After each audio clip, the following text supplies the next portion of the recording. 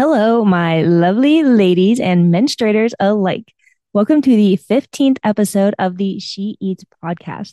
She Eats is a holistic health company dedicated to ending the toxic dieting culture that's been placed on women to restrict calories, over exercise to meet some false ideal of what a woman should look like.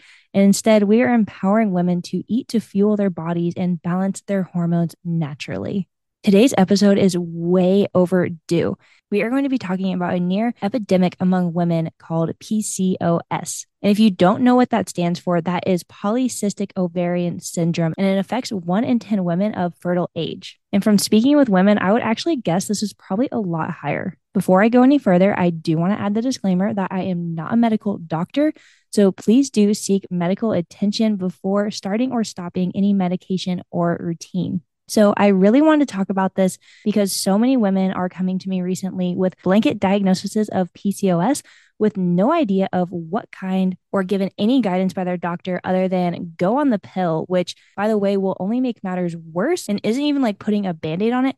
It's like filling a cut with dirt, wrapping it up, and then eventually you take that bandage off and the problem is even worse. You probably have an infection and now there's a super long road to healing. So I'll digress and save more of that for later. So, right, what is PCOS?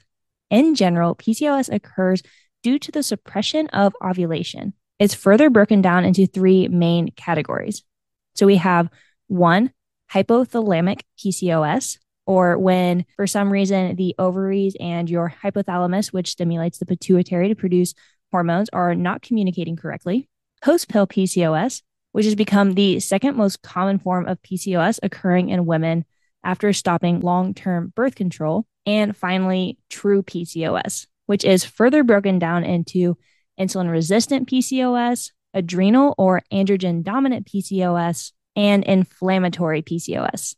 So let's first look at true PCOS because post-pill PCOS diverts a little bit away into another future topic, right? So like I mentioned, PCOS essentially occurs due to the lack of ovulation. However, that lack of ovulation is not due to the PCOS. Rather, the cystic ovaries are a result of another condition. Insulin-resistant PCOS is the most common form of PCOS. When your body is not in suitable shape for you to survive well, your body is not interested in bringing another life into this world. This is oftentimes why women who are overweight have trouble conceiving, but once they lose the weight, they are able to get pregnant. There are cases, however, when a woman is lean and insulin resistant. In our age of crash diets and near normalization of disordered eating, women of lower body fat percentage are becoming insulin resistant. When you cut out carbs and force your body to use liver glycogen stores, your body is not interested in burning carbs you give it, and it's not accustomed to it either. So it's not sure what to do with it, and it leaves the sugar in your blood. So let's say you have a blank diagnosis for PCOS. How can you tell this one may be for you? If you are overweight and chronically dieted and now put on weight easily, have you been diagnosed with diabetes? Do you have elevated insulin? Do you have elevated LH? Do you have high leptin or trouble with feeling satiated? If you answered yes to most of these and you have a diagnosis of PCOS, it is most likely the insulin-resistant form. So what can you do, right? With most forms of PCOS, lifestyle modification is actually the biggest part. Getting regular exercise, especially through strength training, building that muscle, giving a place for that sugar to go out of your blood. This will increase your insulin sensitivity. Cutting out added sugars like sodas, candy bars, always that 80-20 rule. This is not a never. We can't never have those things. But when we fill 80% of our diet with majority nutrient dense foods, we can kind of get that wiggle room with that other 20%. When I say nutrient dense, I'm talking increasing your fiber, your fruits, your veggies, your protein. All of those things are really going to contribute to help balancing out your blood sugar. And of course, we want to include healthy fats as well, like from our seeds. So doing that seed cycling will help to balance out your hormones as well, which have been thrown out of whack because of the insulin resistance. And we can help to restore that ovulation.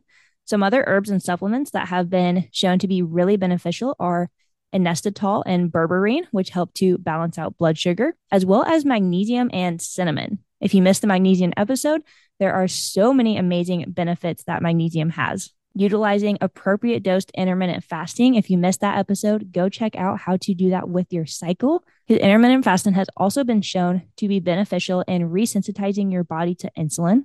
And finally, eating within your calories. Eating enough calories so your body doesn't feel like it needs to store them, but eating in a moderate calorie deficit so your body isn't also storing because it has too much. The next form of PCOS is inflammatory PCOS. This form of PCOS is brought on by autoimmune reactions, chronic immune response, chronic stress, long-term exposure to environmental toxins, inflammatory foods, and over-exercising. If you've been diagnosed with PCOS and you're also vitamin D deficient, have chronic or reoccurring infections, have slow healing injuries, achy joints, elevated CRP, thyroid antibodies, DHEA, or elevated gluten antibodies, then this might be your cause of PCOS. If you think this may be you, then start identifying what causes your stress. Is it work, social commitments, your own perfectionism, your own perception of the stress that's being placed upon you? Over exercising, overeating, under eating, binge eating, high amounts of alcohol, fried food, heavily processed food, wheat, dairy, gluten, family drama, poor sleep, lack of social connection, environmental toxins like plastics and household cleaners. And by the way, I threw these all in together to show you that there are a lot of accumulative stresses that might not seem so apparent, but could be adding up and increasing your inflammation.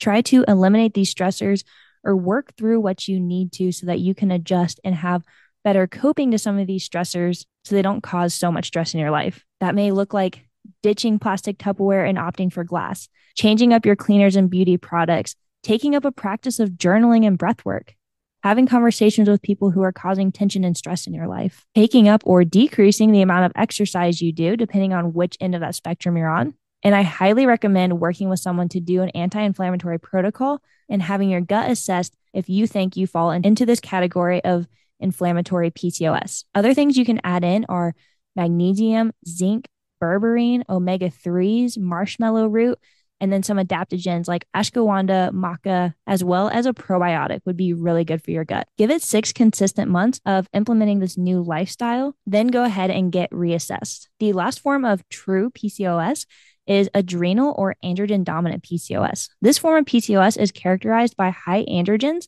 or DHEA and testosterone. This will show up in increasing facial hair, acne around your jawline, and high prolactin levels. This form of PCOS actually only accounts for about 10% of cases and usually results from steroid use, a genetic coding where women are XXY instead of just XX, and can also occur because of insulin-resistant PCOS driving high LH and androgens. If this is you, it would be important to determine the cause which led to the high androgens so you can address that head on. So we've talked about the forms of true PCOS now, right? So something that is near and dear and far too often not talked about by OBGYNs is post-pill PCOS. I would say that 9 out of 10 women I've talked to who have come off long-term birth control have experienced this, to include myself. It was so awful to say the least, but did my doctor mention at all that this was going to happen? No.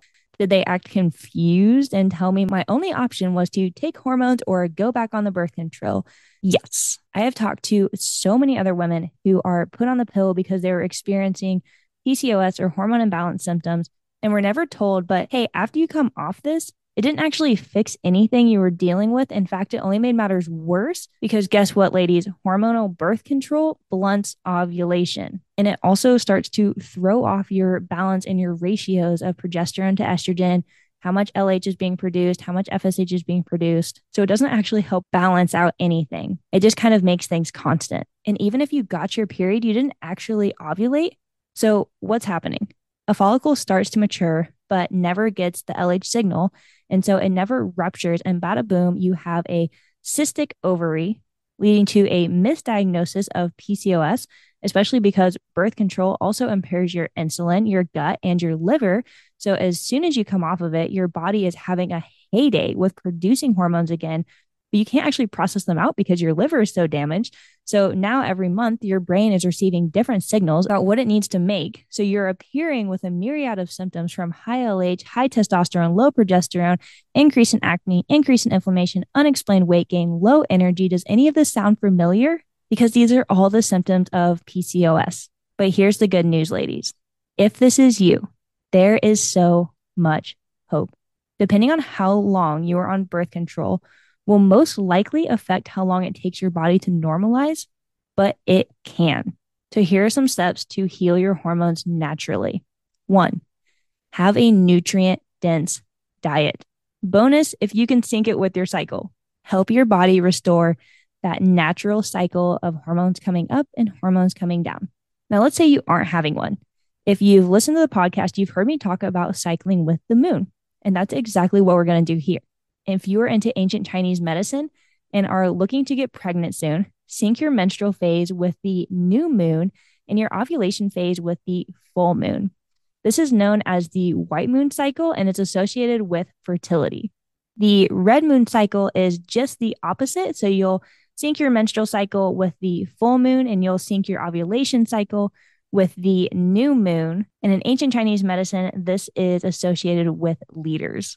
So check out the She Eats calendar to understand more about syncing your nutrition and seeds with your cycle, and also exercising with your cycle. And so that's going to be number 2, is making sure you are getting the optimal amount of exercise. There is too much of a good thing, and I am a chronic culprit of over-exercising.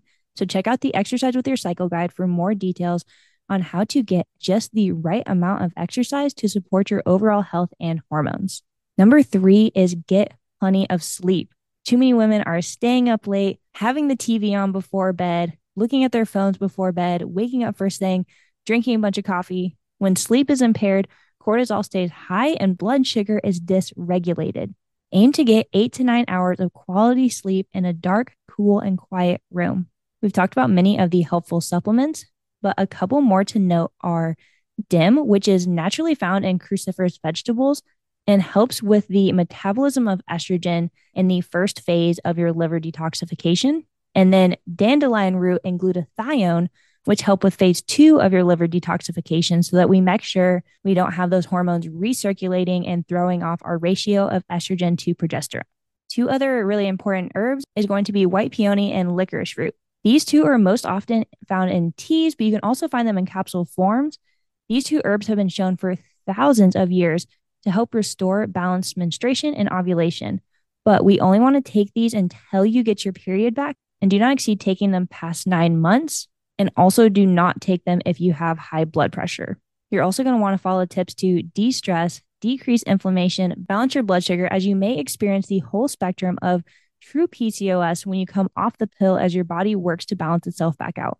And remember, ladies, there is hope. The diagnosis of PCOS is reversible. It does not have to be forever, and going on birth control is not the answer. If you are listening to this and you are considering coming off birth control, start doing these things now, so your body is already being supported when you do transition off. I would recommend at least 3 months of cycle syncing, seed cycling, blood sugar, gut, and liver support, and anti-inflammatory protocol, and stress mitigation practices prior to coming off birth control. But any start is better than none. If you know a woman who is experiencing PCOS or is considering getting off birth control, please share this with her. Let's help out our fellow sisters be informed, empowered, and thriving. If this helped you today, it would mean the world to me for you to let me know. And then please like, subscribe, and leave a review. If you have any questions, I would love to talk about this with you. Head over to the She Eats community, which I will link in the show notes. Let me know in the questions that you want to hop on a short call. I love, love, love getting to support women in their journeys. So if this helped you, please help me help other women and spread this message so women don't have to restrict anymore and we can live life to the fullest. I hope to see you soon. And until next time, she lives, she loves, and she eats.